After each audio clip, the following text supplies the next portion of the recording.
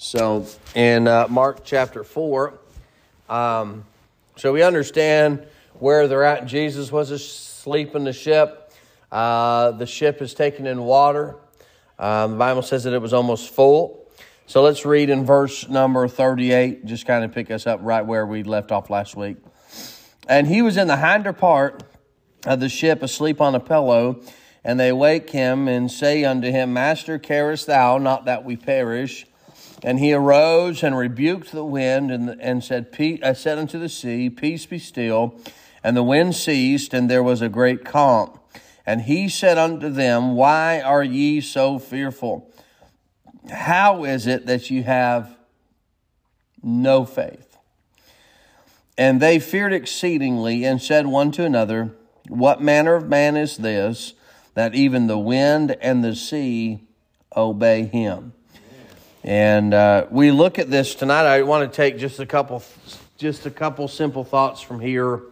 But in verse number 39, Jesus commands that the water be still. And honestly, it's hard for me to fathom that the storm stopped. And you say, what do you mean by that? We've seen hurricanes blow through. We've seen things like that. But a storm doesn't immediately stop. It's a gradual process. It'll slow down and then it stops. You know, it doesn't just automatically turn off. But can you imagine being on the boat and you're at the peak of the wave and the wave's crashing in or whatever's going on. And Jesus steps on the bow of the ship and he says, Peace, be still. And immediately that wave, the rain, the clouds, everything that was surrounding the thunder, the lightning, everything that was surrounding everything just disappeared. And you were sitting on calm water. That's, to me, honest, I have trouble. I'm like, how did that happen? We could think, oh, well, you know, it didn't happen. But it happened immediately. Because the moment he said it, the waters and the sea obeyed his voice. Now, I think of two different ways that we can look at this. I see that the wind and the waves obeyed his voice. Man, they did a tremendous job. They did exactly what he told them to do with no hesitation immediately. But then I look at it like this. Sometimes God's asked us to do things and we drag our feet about it. Right? And we come up with all kinds of excuses not to be able to do that. And not to go do what he's asked us to do, or not fulfill what he's asked us to commit to or do in our life. So Jesus commands that water to stand still. But why was he able to command the water to stand still? Because in that very last verse, in verse number 41, read that verse with me. The Bible says, so what manner of man is this, that even the wind and the sea obey him? See, even the wind and the sea obeyed him. Because the wind and the sea have life. They don't have a soul like we have or the spirit that we have, but they obeyed him. In the Old Testament, Jesus sent a donkey and controlled the donkey. And the donkey did exactly what he wanted that donkey to do. Jesus didn't have any trouble telling the wind and the sea to obey him because he is the master of the sea. And so Jesus told that sea to stand still. It stood still, and immediately it took place. So when Jesus has that kind of power to do those types of things, my mind immediately goes to the Old Testament with Jonah. And he was out there on the waves and crashing around, and boat was about to go under. And what did they do? They draw straws to see who's getting thrown overboard. You think it was just by pure circumstance that it just so happened to be Jonah? No, he pulled the straw God wanted him to do. And when Jonah jumped off into that water, do you know what God had prepared? He prepared a great fish. A fish that was listening to him. A fish that was willing to do what the master said. How simple is it that we can say, man, that fish was obedient. That donkey was obedient. That wind was obedient. That wave was obedient. The rain was obedient. But sometimes I struggle to be that way. Because when God says it, it doesn't matter whether I agree with it or not, or whether I believe it or not. It settles it. I've said that statement before, and I say it again, but that statement that says God said it, I believe it, that settles it. It doesn't matter whether I believe it or not. If God said it, that settles it. There is no debate. When God spoke, the wind and the sea obeyed him. So much the more, shouldn't we do the same? When he speaks, we should do what? What would happen to you if you did not listen when your daddy spoke to you? I don't know about you, but I wasn't allowed to...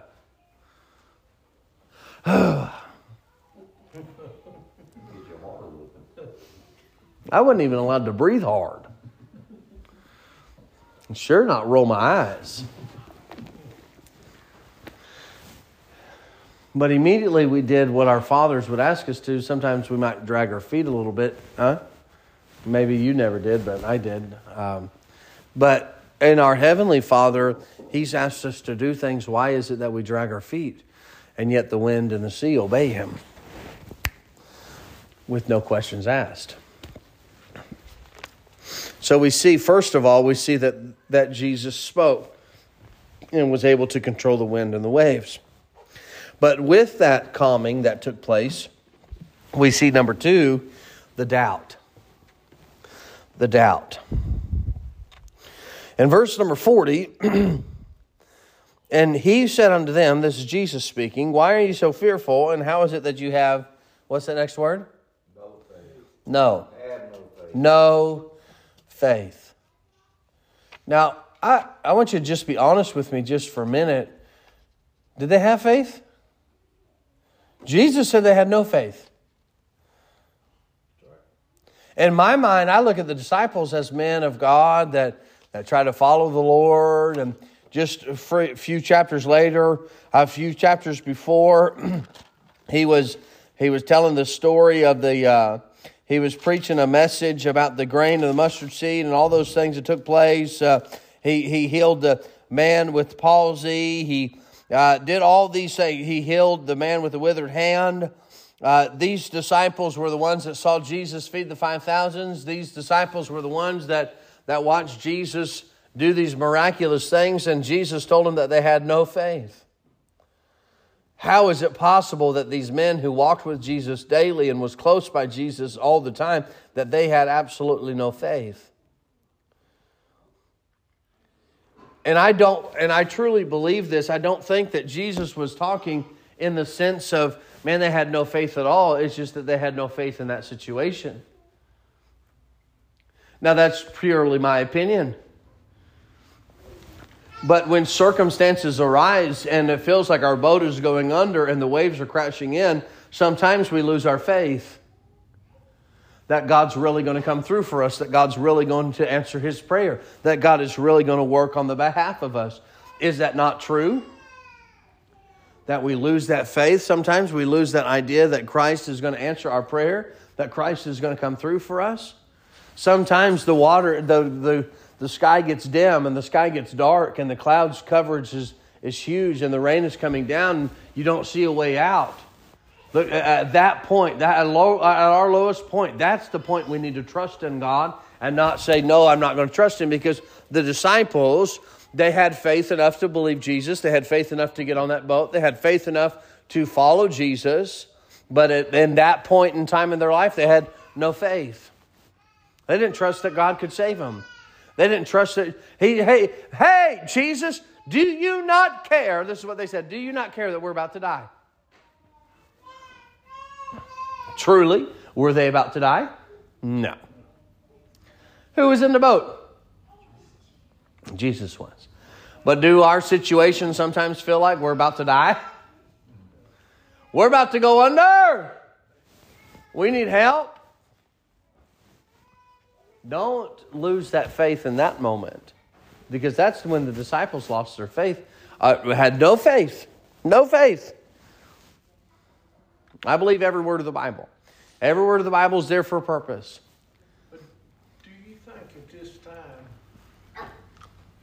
I would have expected them to be on their knees praying, in my mind. Right. But do you think at that time, the human flesh, the human took Yeah. over, and just they were so scared, they lost their faith, they lost everything. Right. And it's, They did. Look in verse 41. Look in verse 41. And the Bible says that they feared exceedingly. Feared exceedingly. Do you know what they were afraid of? They were afraid to die. They were afraid they were going to the boat was going to go under. They was afraid that they was going to lose their life. And because of that fear, it cast out that faith.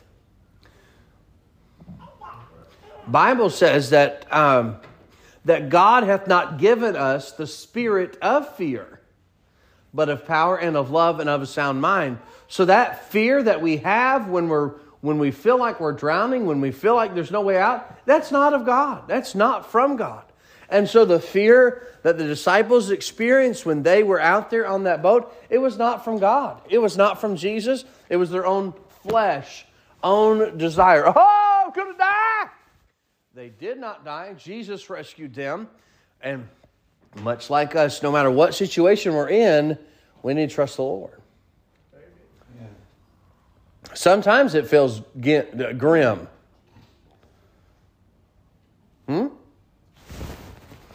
I've been there.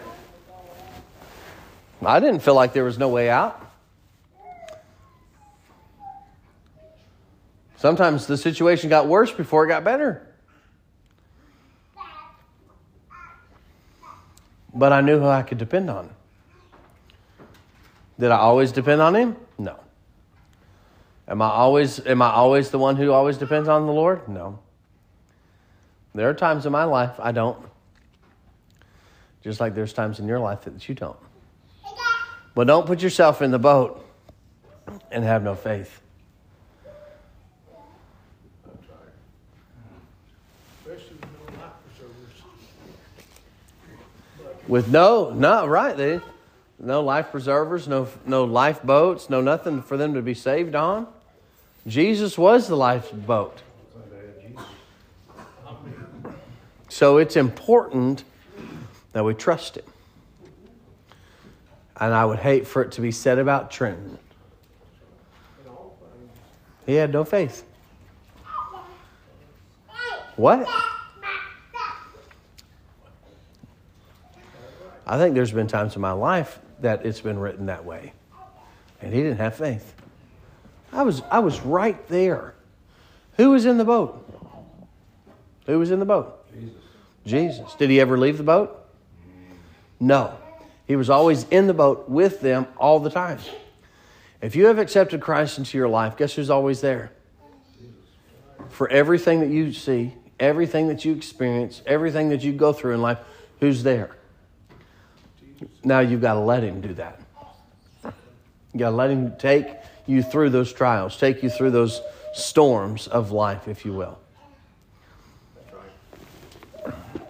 Let's pray. Lord, I love you. Thank you for tonight. I thank you for everyone that's here. I pray that you've blessed our